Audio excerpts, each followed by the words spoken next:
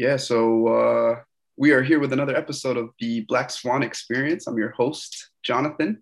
And today we have Riley Oickle, real estate investor coming out of Southern Ontario. Thanks for coming on, man. Yeah, no pleasure. I'm happy to be here. Yeah. So you were just talking about the students that you've been helping out, 18, 19 years old, which I thought was pretty interesting. Can you kind of talk more about that? Sure. Yeah. Like ultimately, I think it kind of really boils down to right now. It doesn't matter what your age is. Of course, you need to be 18 to technically like have your name on the title of a property. Yeah. But yeah, like I've taken a lot of enjoyment right now in helping people that are kind of between the ages of 18 to call it like 30. People that they're starting off, they want to buy their first investment property, and I found the first one's like 10 times more difficult than the second. You can, if you can go out and buy that first property, you're going to feel unleashed when you go to buy the second one. And, that was my experience anyway. When I bought my first one, I was 20, 22 or so. And I just felt unleashed right after. I was like, oh, well, obviously I'm going to buy 5 more properties this year. Cause like that. But you have to learn a lot to be able to go and buy that first one. There's many, many obstacles and hurdles. And I actually call them landmines because you can really, if you hit one, go bankrupt quite easily between, where you are right now at zero and where you want to go being one property. So as long as you know where those are and how to avoid them, then it's actually quite simple. It's not really difficult. And that's what I'm doing right now to help people is get them from 0 to 1. Well, and what was that learning process that you talk about? Like, getting to that first property. What did that learning process look like for you? Yeah. Hindsight's 2020. Looking back, I'm like, damn, I definitely could have been smarter about my learning process. And that's kind of, again, what's driven me now to help other people shorten that learning process and condense it into even 3 to 4 months. But for me, I started off just slowly consuming content through reading books, listening to podcasts, watching YouTube videos. And I was learning a good amount of information, but it was all over the place. I was learning about 10 different strategies in 15 different markets, and none of it was focused. And I always think about when I think about my learning process back then, it kind of reminds me of like the time I saw like an interviewer ask Warren Buffett and Bill Gates to write on a piece of paper, both individually, in one word, what led to their success. And they wrote the word focus. They both wrote the exact same word. And I was totally unfocused. I was very scatter-minded. Shiny objects were everywhere and I was chasing them. And so it took me 2.5 years, believe it or not, of just like reading books. I probably read every book that I could find that had the word real estate on it. When I was working out at the gym or whatever, I'd be listening to podcasts or watching YouTube videos. And ultimately, I feel like, again, I was just focused on a lot of different things, and the industry goes very deep with knowledge. So, hindsight again is 2020 here. I believe if I would have just focused on exactly what I needed to know, I could have bought the first one much quicker, and learn nothing extra. Just focus on exactly what I needed to know, and that's kind of what I'm focused on doing now to help people. Is just teaching them exactly what they need to know and nothing extra. So for these kids that, you've been helping out 18, 19, who are lucky to honestly even have that sort of guidance from someone who's been in the game, like what is that streamline of information that you've been trying to get to them and help them to get to that first property or second property or whatever? Yeah, great question. I break it down into 8 weeks. So there's about 8 weeks of like lectures and assignments and whatnot to complete. So they're learning and then they're taking action. They're learning and taking action. If I were to break down those 8 weeks, like week 1 is really around laying the foundations, understanding the why, setting goals, getting super focused, and kind of just the outline of what we're going to be covering in the next 7 weeks after. Then we're also going over analyzing cities. So how to analyze a market, breaking down a market and the demographics there to choose the best city that makes the most sense for their investment goals. Then, in week number 2, we're going to move on to being able to find properties. So finding off-market properties to purchase. And there's a lot of different ways to find discounted off-market properties, but we're going to focus on exactly, and again, this is where we've made decisions to kind of cut the fat out because everything's so saturated when it comes to like how to find properties to buy. But we're going to focus on just three main lead generation methods that I currently use in my business, that they can use as well. That it's kind of rare that these are strategies that very few people are using, I find, except for myself and my students. So we'll use those strategies, and that'll help them generate some off-market properties to buy. Then we'll go into more like how to walk through the property, how to offer on the property, how to be your own realtor by writing up that agreement to buy the property from the seller. And then ultimately closing on the property, whether they're closing on it with their own money or someone else's. And that's my favorite point too, because I find a lot of these people that I'm helping right now, they're in school, at university or at college, they have a bunch of debt. There's no way they're getting a mortgage in the next couple of years. Or sometimes they don't even have that much money either, right? Saved up. Typically they don't. But we teach them how to actually use what's called joint venturing to partner with other people to buy that first property. And they can actually use someone else's mortgage and money to buy that property. It might sound like ludicrous and weird, but trust me when I say it's actually pretty straightforward. And we're doing around 12 to 15 of these a year now. And you know, you can own 50% of the property with none of your own money or mortgage. So it's a pretty great strategy. Then we'll teach them how to do the renovation. So how to go into the property that's distressed, how to manage the renovation. I'm not the one to paint and lay floors. At the beginning, my main limiting belief was actually, I'm not handy. There's no way that I'm going to be the one to like lay the floors or do the plumbing or the electrical. So you need to be able to find really good, reliable contractors to do the work for you. So we teach them that there in around week number 6. Then we'll go into property management week number 7, which is rentals, which is the maintenance requests. So finding good tenants, selecting them. And then we do administration and bookkeeping too, because I find the one downfall of investors is that they forget that the CRA will look at these properties as businesses. So they need to be run like one when it comes to the bookkeeping and the administration.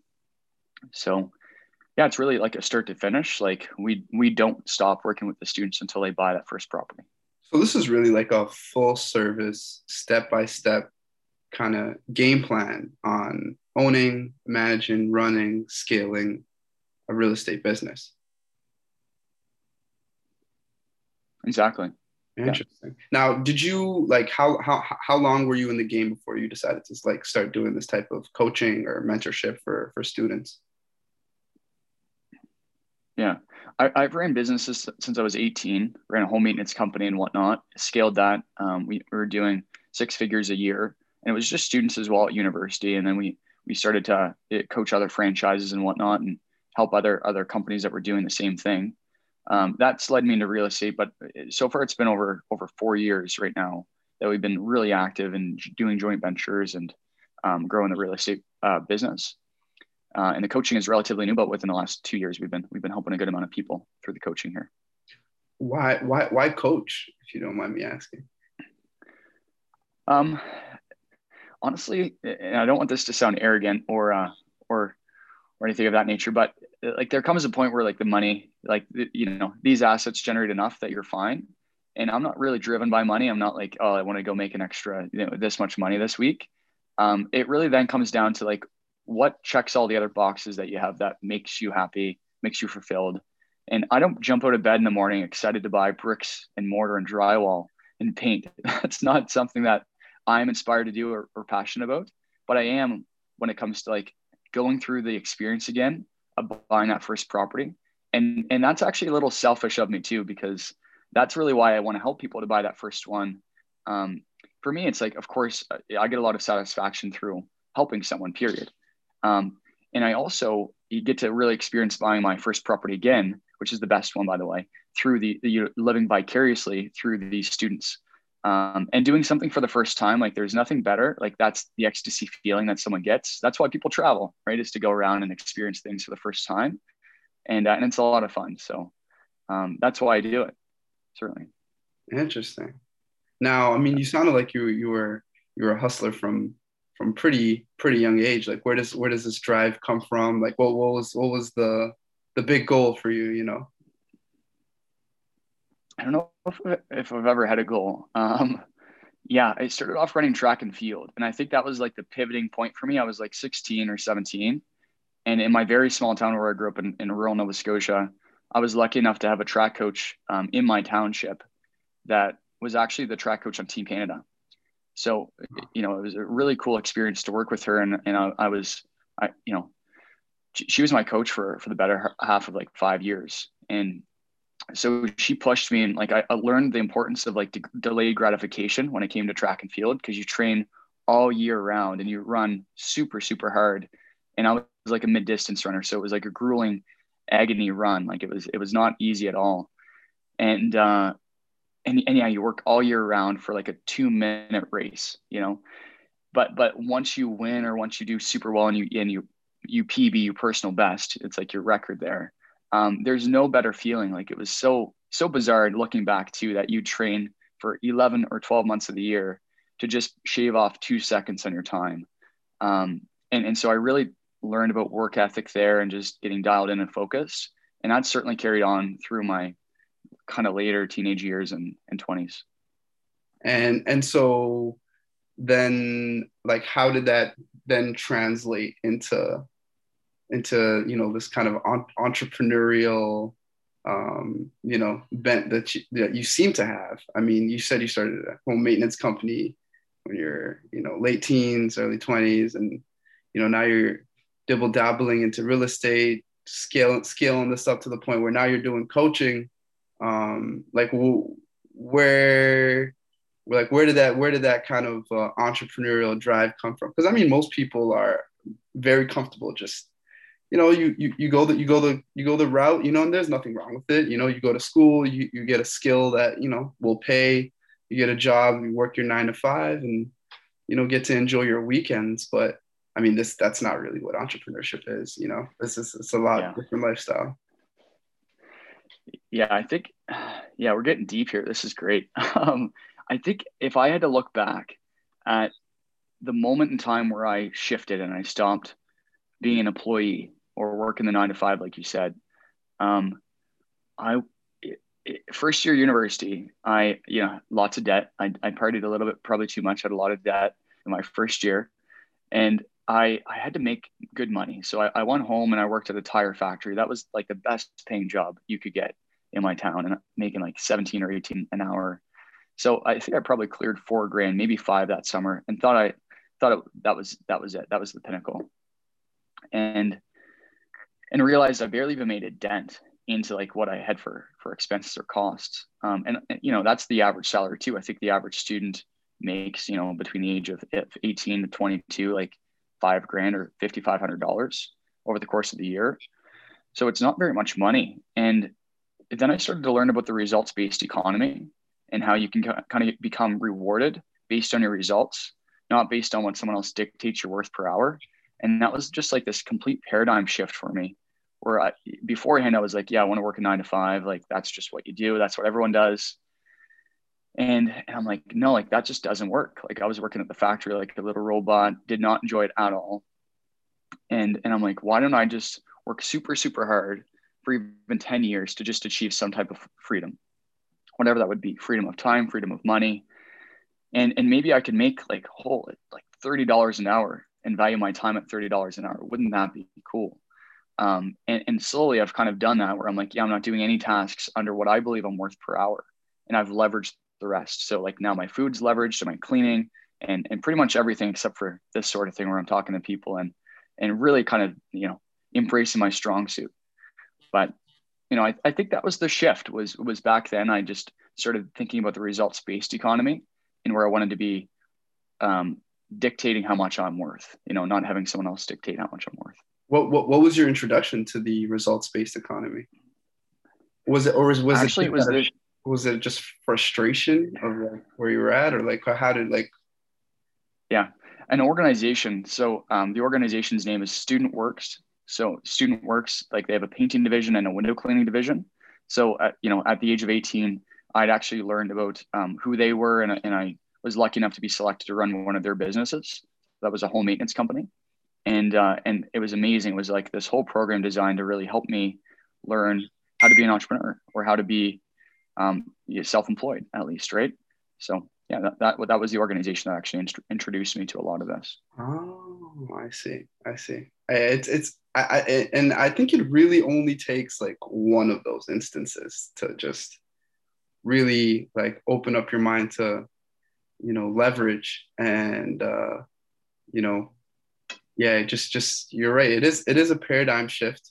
Um, because I mean, yeah, even myself, like I started a business pretty young. I got introduced to the idea of the results-based economy through mentorship, which is why I was kind of picking your brain on how it came to you. And yeah, you realize that I mean, if your income is dictated based on the amount of time that you put in, and your time is a fixed number, and it's in limited quantity, then there's only so much you can do. But I find it interesting that you also never mentioned that this wasn't about like making millions and living some high flying life. Like it really it really is just a more efficient way of going about what you wanted to do. Yeah. No, definitely not about the materials at all. Experiences are pretty cool. So I want to save up for experiences and travel. But I still drive like a Jeep Liberty. As soon as like something goes wrong with it, that's over $1,000. I think it's easy to say it's wrote off. It's not even worth that. Yeah. But it doesn't even have like an AC. I have like this AC I bought from Amazon, two little fans that sit on the dash. Like, to save the money to fix the AC, it's like $40 for these fans. So I live a pretty frugal lifestyle. It's safe to say. Yeah. And I'm sure there'll come a point where like I don't, and I kind of splurge on myself a bit more. But I'm still fine to kind of delay that gratification for now and live a little rougher. Yeah. But once I have dependents in a family, I believe that that's where things will shift a bit more in the other direction. That's fair. That's fair. Now, you talked about that analysis. It was, I guess you could say it's some analysis paralysis of, going through all this material, reading about this, that, and the third, when it comes to getting into real estate. Now, what was it that, let you make the jump, and like moving from just thinking about it? Because I know a lot of people who are kind of in that state. It's like you're reading, you're learning about what's going on. You're hearing different markets, different investment strategies, but it's like just making that jump seems to be the most difficult thing. Like, what was it that took you over the edge to getting into your first property? That's a really good question. And I know a lot of this is psychological anyway, when it comes down to like the mindset and someone's confidence in themselves and trust in themselves and in their competence as well. I think those are the two main C words that you need to really focus on to buy that first one is both your confidence and your competence. So I have a very low risk tolerance. So just putting that out there, I don't like just pull the trigger on something and say, oh, I don't know anything. I'm just going to go and do this. I need to like take my time, and like, again, it took me like 2.5 years of just full immersion in the space of learning it. And again, I don't believe it should have taken that long. I just took that long because I was all over the place. And that's why I've put together a program to hopefully shorten it for others. But yeah, for me, like I just did all this learning, all this education. And there came a point where I was just frustrated. I was frustrated that I was in paralysis analysis. I was stuck. I didn't buy any properties. I was kind of calling myself this real estate investor, but ultimately, like I was a phony. I didn't even buy a property. I didn't own anything. So there came a point where it was just enough's enough, and I just bought something, and it was actually a pretty good purchase. Like I still have it in the portfolio today. But again, I probably could have bought it much quicker, but I didn't. I do though, like have a good amount of confidence in myself and my ability, and I think that's just come from like the different entrepreneurial ventures that I've taken in the past, and just kind of slowly building up that confidence in myself. And now it'll be the point where I'll buy a property, and then I have to figure out how to buy it after. Like I'll make an offer, I'll have a property locked up, and I'm like, yeah, so now we have to figure out where I'm getting this money from and how we're going to buy it. So I'll put myself really through the ringer like that, or I'll buy a property that has problems that I've never solved before, but I have a good amount of confidence in my ability to go and solve these problems. So I think slowly your tolerance builds up and you're able to take on larger and larger problems, not really knowing what will happen on the other side. So that's the confidence piece for sure. And then the competence is just purely your skill set, of course, your experience as well. I always tell my students, like, get on the court as soon as you can. Stop being in the stands, like watching people play the game, and just get on the court and start trying to dribble the ball and play it the best that you can. And I think that comes from just having a foot in the door. Like for me, I started working with a gentleman named Corey, and he actually owned a real estate investing portfolio in Southwestern Ontario. So, he had like 100 units and was super active in the space. So I worked under him for the better half of a year and a half and learned how to do the acquisitions for finding properties, locking them up, doing renovations, doing all the property management for, 100 units. And so that was my like experience. And, I got paid decently while I was able to live comfortably, but not enough where I'm like, oh, like this is my dream job. So I didn't do it forever, but I knew that, hey, this is my experience to at least learn what I need to learn and get that confidence as well, right, in the space. So I think it's really a mixture of both. And so I encourage everyone, go and work on your confidence piece for sure.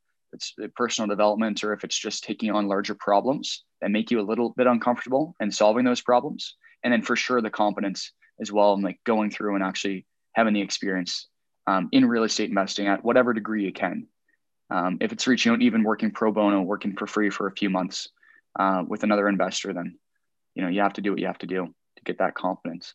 What were some of the people around you or your team, I guess you could say, that you think or have found to be very integral to getting into the game and also continuing to scale and thrive in the business? Yeah, good question. It's difficult to like zero in on like just a few individuals. Like there's been definitely a large variety of individuals that I know that have given me different insights or different angles that I could approach this from. I think I've already mentioned Corey. So Corey was definitely kind of like the first person that kind of introduced me to a lot of these topics and showed me the ways in which I could invest and how I could approach everything. And then I've definitely since hired other mentors, and I paid a good amount of money to work with people that are kind of helping me learn to build subdivisions, because that's my goal here, is to build subdivisions that are environmentally friendly. So I'm working with other mentors there too, and their skill sets are completely different in the new build space, and that's teaching me renovations like to be extremely easy, because when you're learning how to build a property, that's like 100 times more difficult than how to go and paint a property, or lay flooring. So it makes renovations much easier. So I think just always kind of learning one step ahead. Like if you're in residential multifamilies, like 2, 3, 4 unit buildings, go learn a bit about like how to buy a $20 million building, that has 100 units. Go try to learn about that. Not that you're going to do it, but just attempt and pretend as if you were going to. And that will really stretch your growth too. So that's kind of, I think something I've done is I've gone and I've went after mentors that are 10 or 50 steps ahead of me. And won't even be on my horizon in the next 5 or 10 years, but I've worked under them to at least try to gain that knowledge. And then that kind of rises the tide all across, right? Are there other like key individuals that people should have when trying to get into the game? Like, and like key, I would say professionals or experts of some sort, like, and what are they? Yeah. Like, I have quite a few conversations every week with people that are starting off in their beginning, and some of them are a bit more confident than they should be, to be honest, or at least they feel more confident than they really should be based on the questions I'm asking, what they know. Nothing against them. It's just, I think they're surrounded around probably the wrong types of people. They're surrounded around people that may have bought in a pre-construction, which is the simplest thing that you could do. You just kind of put money in and you don't do anything. But these are people that have read a few blog posts. They might have listened to one podcast or something, or read one book, and they're naturally kind of this person that they feel way more confident than they probably should be. And ignorance is bliss at a certain stage where you don't know what you don't know. And I think, that's something to be very, very cautious around as a beginner, is speaking with people that are more confident than they should be. So make sure that you're working, or at least mentoring under someone that has a portfolio, like they have 5, 10 properties, 15 properties, and their systems work at scale too. Because sometimes these imperfections, or you call it inefficiencies, are not going to be noticed at one property or at two, but as you scale, though, these systems break and they crack. So you need to learn systems that work, of course, for your first one, but they also work at your 10th or at your 50th. So you get the first property, and you've since, I'm sure, purchased dozens more since. But what's been your main strategy in growing your portfolio? Yeah, so it's really a two-prong approach. So the financing strategy has been partnering with people. So I'll partner with others that have money and they have a mortgage, and then I'll do all the heavy kind of lifting. I'll do the day-to-day active work. So that's kind of the more financing strategy. When it comes to the actual investment strategy, I look at I use the BRRRR strategy along with Airbnb a bit as well as kind of an alternative for cash flow. But the BRRRR strategy, and it's an acronym, so it's BRRRR. So there's four R's. It's buy, renovate, rent, refinance, and repeat. And ultimately, what you're going to be doing there is you're going to buy something cheap. You're going to do the renovation as inexpensive as you can. You're going to be able to increase rents, though, because now the unit is worth more. So rents are going to be increased. And then because of that, the bank will see properties more valuable. And they're going to say, okay, great. Well, we can actually give you a refinance now for the property quick, within a year or two. So you're going to take that money out that in a refinance check that you had spent for the down payment and the renovation cost. So now you actually own this property for none of your own money still invested in it, or none of your partner's money still invested in it. And you can take that money and you can actually recycle it into the next one. And so that's the repeat part. And if you actually recycle it into another property before it hits like your own bank account, so there's the path there that you can show the CRA that it went into the next property. You don't get tax capital gains, which is a huge benefit. Because if you can refinance it $100,000, you're not getting taxed at 30% on that 100 grand. You're not getting taxed really at all, as long as you put it into the next property. So that's the strategy that we use. So purchase the property, renovate it, increase the rents, and then by improving that property, you've increased the value of that property. And the bank will then you can then pull out all the cash that you put in to put the down payment. Yeah.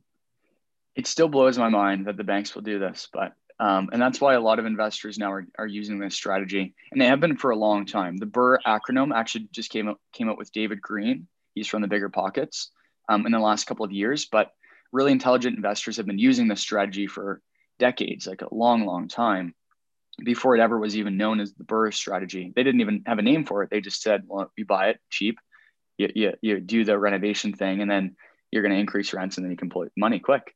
But now we have a name for it too, so it's more well known than ever before.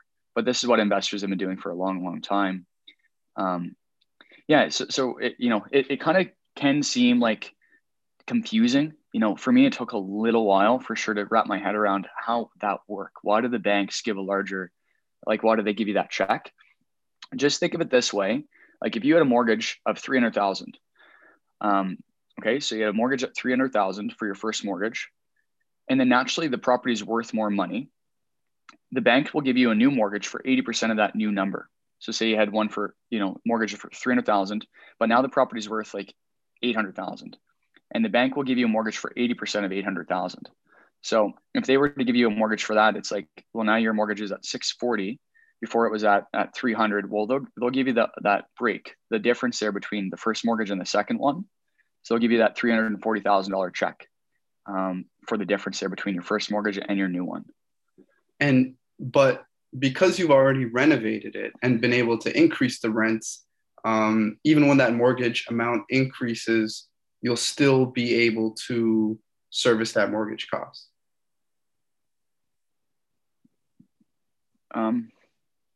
Say that once more. Actually, I didn't grab that. If you were to, okay, so let's say your original mortgage was 300,000 and the property was worth 550, right? But now you've done renovations and the property's worth 800. The bank will give you 80% of that. The bank will always give you 80% of the appraised value of the property. Okay, so if that mortgage amount increases, though, doesn't your monthly mortgage servicing costs increase as well, right? Yes. But So it's very important that when you buy the property initially, that the cash flow of that property is like over what we call 10% cash on cash ROI. Without getting too detailed here, like the cash flow needs to be pretty significant. Like it has to be good enough so that when you do increase the mortgage that you have, and therefore the costs or the expenses of the property increase as well, but there's still enough cash flow there to keep the property afloat. Because naturally, yes, when you do refinance and pull out the money there and increase the size of the mortgage, you're going to have less cash flow. And you never want to be in the position where your property is negatively cash flowing. So does that make sense? yeah, I think that, yeah. So first thing you want to do is what you're saying is the first thing you want to do is you want to make sure that it already has a healthy cash flow. But on top of that, I also figured that once you do the renovations and you increase the rents, that'll also, give you a bit more of a buffer and a spread to make sure that you can continue to cash flow even after the uh, the mortgage has been refinanced, right? That's right. Yeah. Exactly. Yeah. Okay. Awesome. Now, why get into the renovations game? Like what was the whole idea for you? Like, why not just buy and hold or continue to, scale up your properties that way? Yeah. Well, keep in mind, like I'm not painting walls and I'm not laying flooring. So it's like naturally renovations are not that much to do. Like, you just have to factor it in your expenses. So as long as you have a really good team, or you at least, you've been able to build up that power team of contractors that can do the work for you, it's really not that overly complicated. But you need to certainly like have good scripts to use to find these contractors and have checklists and contracts to use with them. So once you have all those systems in place for being able to have a really good management team or renovation management team, it can just run itself, right? So we'll have like 2, 3, or 4 projects going on at any point in time all across Ontario here. And we have just people in place to do those renovations. And then I'm just kind of checking in once a day or once every couple of days to make sure things are on track. So I think the reason why I decided to go with the renovation piece, like not to skip that in the burst strategy, because it's super rudimentary to that refinance check, is for that reason though. I wanted to have that refinance check, and the only way to do that is to increase the value of the property. So we call it forced appreciation. So naturally, the market will give you maybe 2, 3, 4% appreciation a year, because inflation goes up to point whatever percent. So naturally, property values also go up 2% or so. If you've been paying attention to the market anywhere in the world in the last or in Canada at least in the last year or two, we've seen like 20% in some markets. So it's just kind of bonkers. But you can also naturally control the appreciation and how much the property is worth through the renovation. And I like that control. That's what I really enjoy about my investment strategy here in real estate investing compared to like maybe stocks or something where I don't have as much control. I can really dictate how this asset's appraised, how much it's worth, who the tenants are, how much they're paying in rent. So I have a lot more control with these levers here in real estate investing than I would if I bought like Apple's stock, because I couldn't walk into the CEO's office and say, hey, can you change the way that you're making these iPhones or your marketing strategy? I couldn't do any of that with a stock, but I can certainly control my asset here in real estate. And a piece of that control is my renovations that I can do to it. As you've decided to scale your business now, as far as real estate investing, burst strategies, et cetera, like, has your focus been more so on through like focusing on a specific property type or focusing on a specific area that you wanted to focus in on? Yeah, a bit of both. Yeah, and kind of going back to what I mentioned earlier around focus, I think this is where a lot of people kind of get left astray is they're focused on 10 different markets and buying a bunch of different properties. I think you really have to, at the beginning at least, start as narrowed in as you can on like one city, even within one quadrant of that city of interest. And to be able to make that decision, you have to be able to analyze proper cities properly. But once you learn how to analyze them and which demographics to kind of pick out to analyze that city, then you can pick one city and you can just focus on understanding all of the market characteristics of that city. So you know what the prices are trading for, duplexes are going for this much in this area, triplexes are going for this much, rents are this much in this area. Because there's a lot to understand and to study for that one city. So if you're trying to study 5 different cities at the same time, good luck. It's a lot. Mm-hmm. And I think that's where a lot of people get unfocused, right? They lose this they lose the traction to like keep progressing because they're like, this is way too much and it's too overwhelming. Well, it's because they're not focused enough on one certain city. So that's the kind of the market piece. And then in terms of the property, again, I recommend you kind of pick at least an asset class when it comes to the type of property. Single family properties we don't buy unless it's an Airbnb. But at the beginning, I think single family properties, if you're not doing an Airbnb or maybe student housing, they tend to be overpriced for a buy and hold because now you're not just buying against investors. Like the buyer's pool is huge. Like you're buying also against families that want to have their own home to live in, like for them, their kids, their dog. They want their own self-contained property. So they're naturally willing to pay a larger premium to have this own property by itself. So the price per unit, like the price for that one unit, because a single family is one unit, is extremely high. So you're overpaying for sure. So I actually recommend a perfect first investment for an income property is like a 2, 3, or 4 unit property. Because once you go above 4 units, so that's in 5 units or more, so a 5-plex or more, you're into the commercial multifamily space and you have to put down 25 to even sometimes 35 or 40% for your down payment. And the regulations are tighter, it's more strict. It's just a way more complicated environment to learn in than like the 2 to 4 unit space where you could put down maybe 5 or 10%,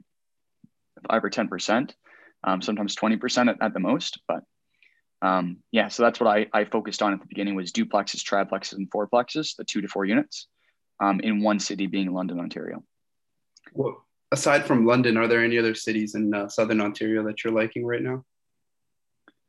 Yeah, we expanded into Sarnia as well, and then St. Thomas, along with kind of, I guess newly we're like focused on Chatham, and I do like Chatham. There's a lot of great stuff going on in Chatham. Sarnia as well, actually. Sarnia was ranked in first position in a new article here by Zolo. So Zolo, if you look up the Zolo article on the most affordable cities in Ontario, Sarnia was actually ranked as the top middle kind of tier city, so middle sized city for the population size. So I think Sarnia has a lot going for it right now too, and so kind of rural areas for sure in southwestern Ontario, staying away from like the mega cities like Windsor and London right now, but they just tend to be a bit more expensive. True. Why do you think it's a good time to get in the game right now? What's the saying? And I hate this cliche, but it's so true. I can't not say it. It's like when's a good time to like invest? And it's like yesterday, it's always a good time is kind of the truth. Because hey, if you're looking at flipping a property or you're looking at more of a short-term strategy where it's going to be a few months, if the market does come down, you could be left high and dry if you don't have a really solid exit plan. So I wouldn't encourage someone if they're just starting out to like start off in flipping if they don't have a solid exit plan, because you can easily lose a lot of money right now. So you have to be buying very low to at least kind of pad yourself for that risk. But if you're looking to buy for 5 or 10 years, like all of my properties that I buy, we make sure that we have a 10-year plan. It's like, this is where the property will be in 10 years. And we have a very minimum term for the property, which is 5 years. Like the shortest time would ever be 5 years. And actually, if we were to exit or if our partners were to exit within 5 years or less, there's a penalty or a fee that we have to pay or owe to one another for that. So we kind of lock ourselves in for a minimum 5 years. And on average, the market does perform quite well over a 5-year period. It might come down for a year or 2 or maybe 3, but over 5 years, it really does plateau and it will come back up. So, if you're in the buy and hold strategy, it's always a great time. That's the asterisk there. But if you're in any type of other strategy, like maybe flipping or whatnot, you have to be very cautious, especially right now with the market increasing the way that it is. But that's why I believe it's always a great time because, if you can get in, then and you're going to wait 5 to 10 years, you're almost guaranteed to have a really great ROI by the end of that decade. Prices have been increasing like crazy. surely we're due for a market crash, though, right? I have no idea. I have no idea. There are certain mentors that I have that my ears will kind of perk up a bit more than when other people speak about the topic, because they've been through 2, 3 market cycles. You know, they've been investing for 30, 40, 50 years, some of them. So they're extremely seasoned, as you can imagine. And they've been through these cycles. They understand the indicators that kind of pop up to them when they're like, yep, no, this happened 3 times, in the last 30 years. I know that we're due. And I'm not going to disclose much, but yeah, I would imagine that things would come down here in the next year to 2 years. I don't think we're going to see like a massive bubble where something's going to pop and we're going to be down 20%, but I don't know. I'm not a fortune teller, but we could be 5-10% quite easily, I would say, in the next year to 2 years. Nothing that scares people like crazy. I do believe that a lot of people right now that are jumping on this bandwagon and thinking there's no way you can lose money in real estate are the ones that will lose some significant money because they're overpaying for the properties that they're buying. And they have these rose-colored glasses on thinking, well, they're only thinking in terms of appreciation, but they've never heard of the word depreciation because they've never been through that part of the cycle. Because if they have $1 million property, they're like, well, geez, I'm going to make 200 grand this year if it appreciates another 20%. But they forget that the market could come down 20% and therefore they lose 200,000. So I think that's also important to look at too, especially right now in this kind of stage in our cycle.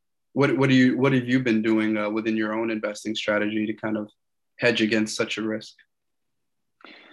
Really great question. Being cautious with our purchase price, so buying as low as we can. Making sure that even if the market does come down 20%, that we're still able to sell the property for what we bought it for, to at least break even, right? Making sure that the cash flow is like above and beyond what it used to be. So the cash flow has to be high enough that if interest rates do go up and we're in a variable mortgage, that we can still, again, kind of cash flow positive. Because if you're barely breaking neutral right now in your cash flow in the property, and you bought the property at 1.45%, like we have this year on some of the properties, and interest rates increase to 3 or 4 or even 5%, you could be negatively cash flowing hundreds of dollars, thousands of dollars a month because of that increase in interest, right? So it's important to make sure that number one, the cash flow is of the surplus, and actually calculating in maybe a 4% interest rate on the property to make sure, again, to stress test it in your analyzing to make sure, again, you can kind of cash flow enough. And then the other piece here for sure is just buying low. So you have to have a really great strategy to buy off-market properties. I've been telling a lot of investors, hey, it's really a miserable time to buy anything on the market as an investor. It's an excellent time to sell your property on the market for sure, though. And then, it's always a great time to buy off-market properties if you know what you're doing and if you're able to find them. Have you always gone for the off-market strategy? I have. Yeah, it's always been a main focus. And once in a while, we'll find some hidden gems on the, on MLS, on the realtor.ca website. But typically, we're always like focused on buying off-market. Yeah. It seems like off-market has definitely become a lot more attractive with MLS prices gone crazy. So I've definitely been looking at it as well. And yeah, you see the real estate mastermind groups on Facebook and stuff going crazy with all the off market properties. But that's definitely a gem as far as like sourcing properties to purchase. It is a lot less competitive, I noticed. And whereas with MLS, sellers will, create bidding wars and do all of that. I know a lot of off-market guys who will just do first come, first serve. And if they get the deal that they're asking for, they're willing to make it happen, right? Yeah. No, exactly. Yeah. All right, Riley, thank you very much, man. It's been a pleasure. We got to do this again sometime. Yeah, no, definitely. I've had a blast and appreciate the conversation. Yeah. All right.